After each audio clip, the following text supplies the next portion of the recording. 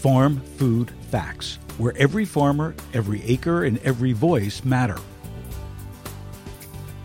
This week on Farm Food Facts, we will discuss love for farmers on this coming Valentine's Day. Happy Valentine's Day, all. Welcome to the Farm Food Facts interactive podcast presented by the U.S. Farmers and Ranchers Alliance for Wednesday, February 13th, 2018. Today, our thought leader is Joe Koss, President and CEO of Culver Franchising System, the franchisor for nearly 700 Culver's restaurants in 25 states with over 20,000 team members. Our podcast will then continue with North Carolina farmer Bo Stone, who along with his parents and wife Missy, grow 2,300 acres of corn, wheat, and soybeans. They also raise approximately 10,000 pigs every year and have 60 cows. In addition, they also grow 2.5 acres of strawberries and 4 acres of sweet corn that they sell at their own roadside market. But first, Joe Koss. Joe, welcome to Farm Food Facts. Thank you, Phil. It's a pleasure to be with you today. And happy Valentine's Day. Thank you. Same to you. Culver's has a unique relationship with farmers. You've raised almost $2 million for ag education and developed the Thank You Farmers Project. How did your connection with farmers get started? Yeah, I think our connection goes back to our roots of where Culver's got its start. The Culver family opened the very first restaurant back in 1984 in the small Wisconsin rural community of Sauk City. And I think that connection has just grown from there. And we certainly have a great appreciation for the hardworking farm families. And we really know that we wouldn't be the success we are today without the great farmers providing and growing the delicious food that our restaurants serve each and every day. Joe, I really have to commend you on the program because while we see a lot of supermarkets out there, honoring the farmer, putting up farmer pictures and the like, it's really pretty unusual in the food service side to hear from an operator such as yourself really talking about, the farmer, this appreciation for food. Why is this program so important to you? Well, for us, it's just a natural connection, and we've supported various causes over the years, but this Thank You Farmers Project really resonates with us. As again, we understand, we wouldn't be able to serve the high quality food that we do without the farmers producing it for us. And our Thank You Farmers Project has been around about 7 years now, and it continues to grow for us. But it goes beyond just showing our appreciation for those farmers. It's also a way for us to better understand and learn about farming practices, so we can talk to our guests about that. But as well, we understand that we want to make sure there's a sustainable food supply going forward, and the trends are showing that populations will continue to grow, and there are limited resources. And so this is a way for us to really provide support for those future leaders in agriculture, because we're all going to need them. We are, that's for sure. Joe, I want to go back to something you said about sharing the information with your guests. How do you do that? How does a customer who comes into Culver's really understand where the food is coming from and the role of the farmer? Yeah, I think we do that in a number of different ways, and starts with our marketing program. We have a marketing campaign that we've been running for a number of years that we call Welcome to Delicious. And through TV, yeah, thank you. Through some of our TV spots, we're able to feature our co-founder, Craig Culver, along with many of our great suppliers as well as farmers in those spots. And they can tell the story directly, which we believe has resonated with our guests.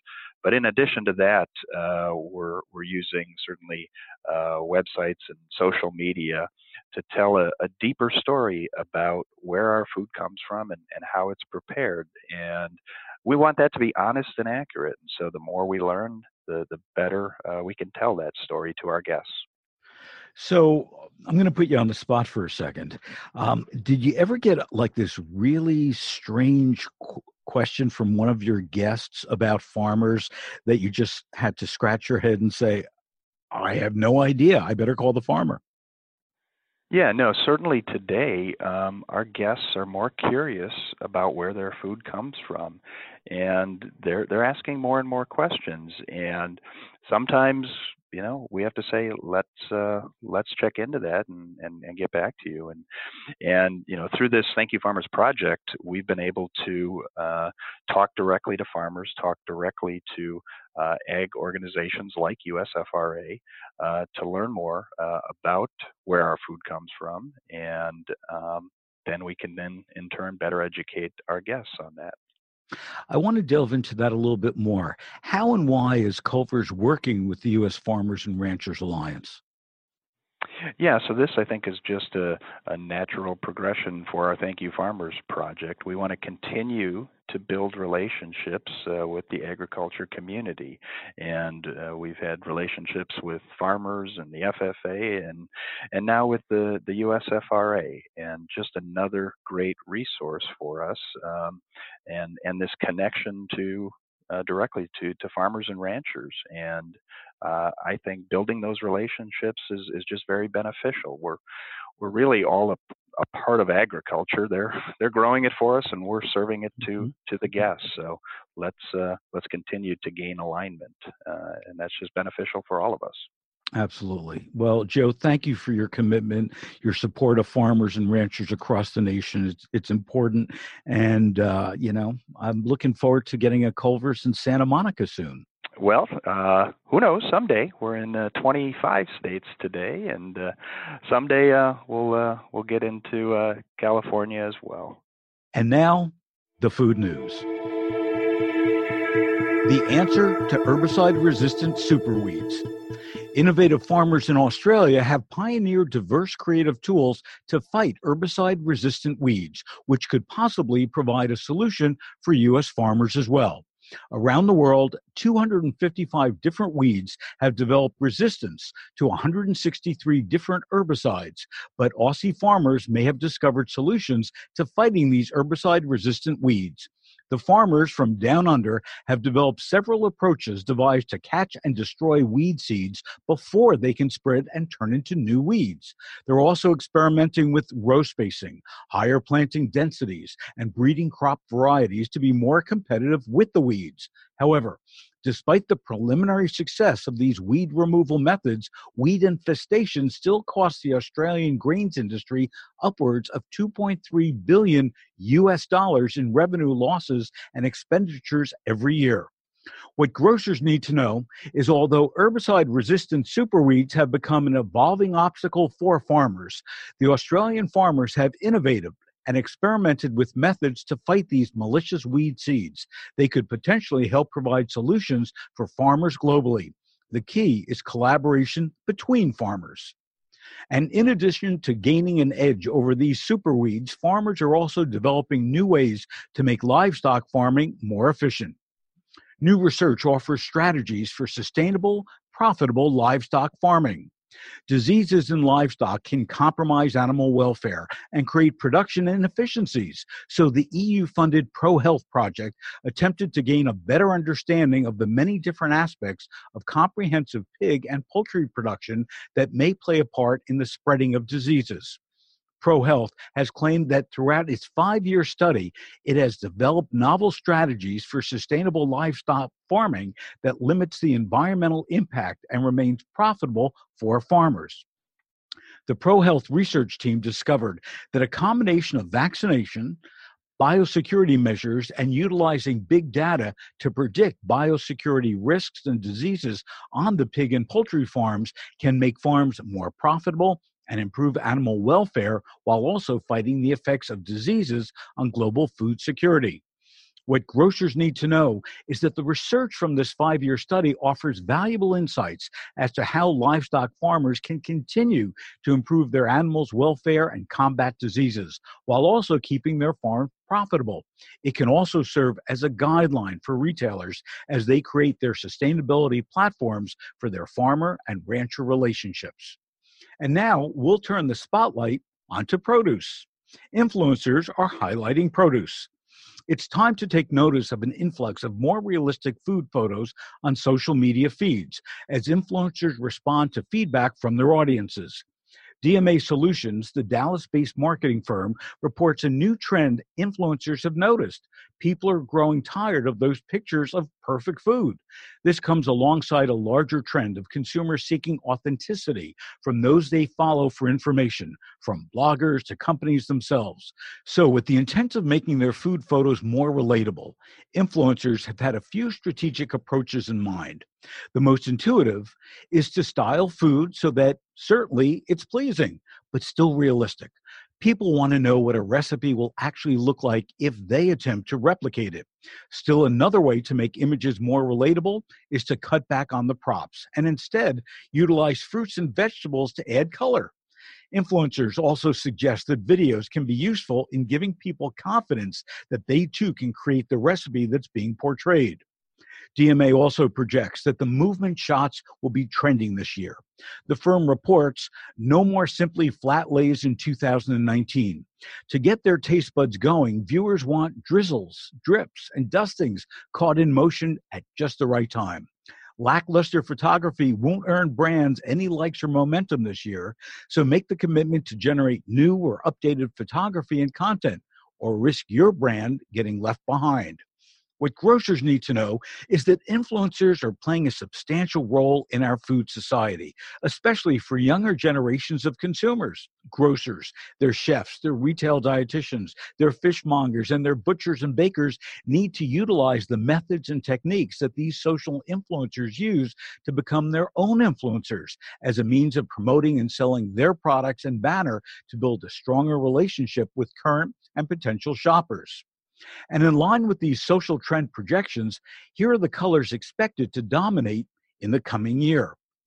The warm colors of yellow and orange will prevail in 2019. The GNT Group, an ingredients company, forecasts that bright yellow to deep orange, the sunshine spectrum, if you would, are the colors projected to influence foods and beverages this year as Generation Z consumers, as well as others, look for items that convey optimistic feelings.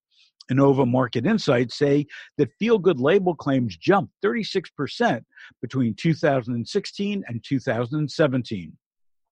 Besides the purely visual appeal, colors also entice consumers with anticipated flavors. Research has found that 90% of shoppers make up their minds about buying a product based on its color and perceived taste. Warm, sunshiny colors also happen to stimulate the appetite, as they're typically associated with gratifying comfort foods like mac and cheese or buttered popcorn. Colorful foods are especially popular with Generation Z and millennials since they tend to use social media platforms like Instagram and Pinterest to show off their tasty treats.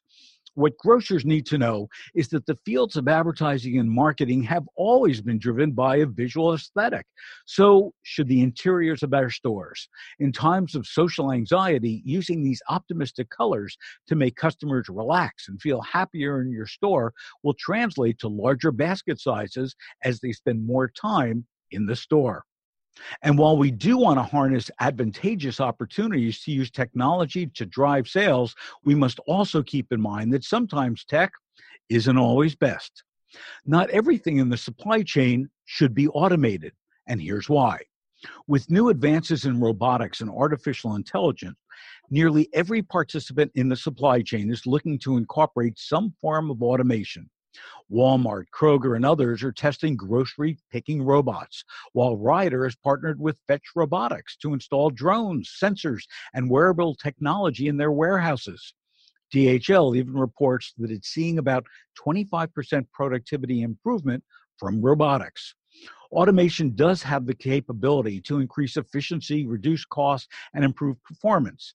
However, as experts recently conveyed to Supply Chain Drive, automated technology is not a panacea for every application or facility.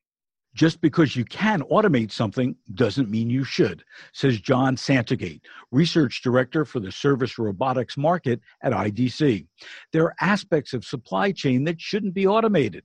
You can leverage technology to support things, but there are still humans required in decision-making and in some processes. 3 points, he says, to remember. Number one, robots have limitations. Most remain limited to repetitive and menial tasks.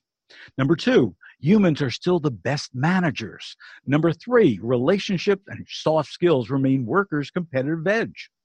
What grocers need to know is with the influx of new advances in robotics and AI, nearly every participant in the supply chain is incorporating some form of automation. However, there are necessary human characteristics such as perception, awareness, and social skills that machines simply cannot replicate effectively, or at least not yet. It's time to head to the farm with Bo Stone, a North Carolina farmer from P&S Farms. So, Bo, I understand you started farming when you were 8 years old. What was that about? Well, growing up on a family farm, it was an expectation that as soon as you were old enough, you started helping out. We were traditionally tobacco farmers, and at 8 years old, I was old enough to help a little bit with the harvest and different things. So from the time I was old enough to walk and follow my dad around, I was out there. But now at 8, I actually had a job and responsibilities to help. So you've expanded from tobacco to now, over 2,300 acres of corn, wheat, soybeans. You've got 10,000 pigs. You've got 60 cows. You've got 2.5 acres of strawberries. You've got 4 acres of sweet corn. I mean, you have your own roadside market. So you've really evolved out of tobacco in a huge way. We really have. I like to pick and tell that we're diversified not because we want to be, but because we have to be. But that's not really true. We like the fact that we do use and grow several different crops, and we're into a lot of different markets, and it helps us spread our labor out. It also is ensuring that we have a farm that is diversified and large enough to bring that 8th generation back into when they're ready. So everything that we're doing and the diversifying that we've done has been with that eye on to the future. What's interesting to me is you do a lot of outreach, and in fact, you bring kids from school to the farm. Tell me about that, and how many kids have you actually brought to the farm so far? I don't really know the number there, but we do think that it's very important that children especially understand where their food comes from. And if they can relate back to what they had for breakfast that morning, that it could have been grown on a farm like Farmer Bo has, that will stick with them, and that will give them a little sense of how agriculture really works. That farm to table process, it just lets them see that a little better. So tomorrow is Valentine's Day. So I've got to ask you, because you've got, 2.5 acres of strawberries. How is the whole, strawberry Valentine's Day thing happen? Because I know that people love love to get and give chocolate covered strawberries for Valentine's Day. How did that evolve? And what is the market for strawberries these days? Well, that is it's a great marketing campaign, I guess, and people think of strawberries and they're red and Valentine's and they're sweet and their sweetheart loves chocolate covered strawberries. So it's really just a great like a heart. There. Yeah. That's right. They're shaped like a heart. Yeah, I think it's great advertising, for the industry. Unfortunately, I can't take advantage of it from my farm just because my berries aren't ready yet. But for the folks in Florida who are harvesting now, this has got to be really helping with demand. And, of course, I'm planning on probably getting some as well. So talk to me a little bit about your roadside market. What made you decide to have that? What's the reaction that you get from people who stop by there? And again, just building on what you said about, kids understanding where their food comes from. Don't we have the same problem with adults, that a lot of adults don't know where the food comes from? You're exactly right. So many adults don't know either. We kind of try to concentrate on those kids because we can bring a lot of kids in at one time. And hopefully as they grow, they'll remember that lesson. And when they have children, they'll continue to come back. We started growing strawberries. We were looking for an opportunity when my first child was born, and she's almost 18 now. We were looking for a way for my wife to quit her off the farm job. And we were looking for something that the entire family could participate in. I knew that we wouldn't be in tobacco forever, but I was looking for something that everybody could participate in and could have a role and could, be a draw for our farm. And the strawberries have worked out well. As far as our roadside stand, that's been a really good market for us.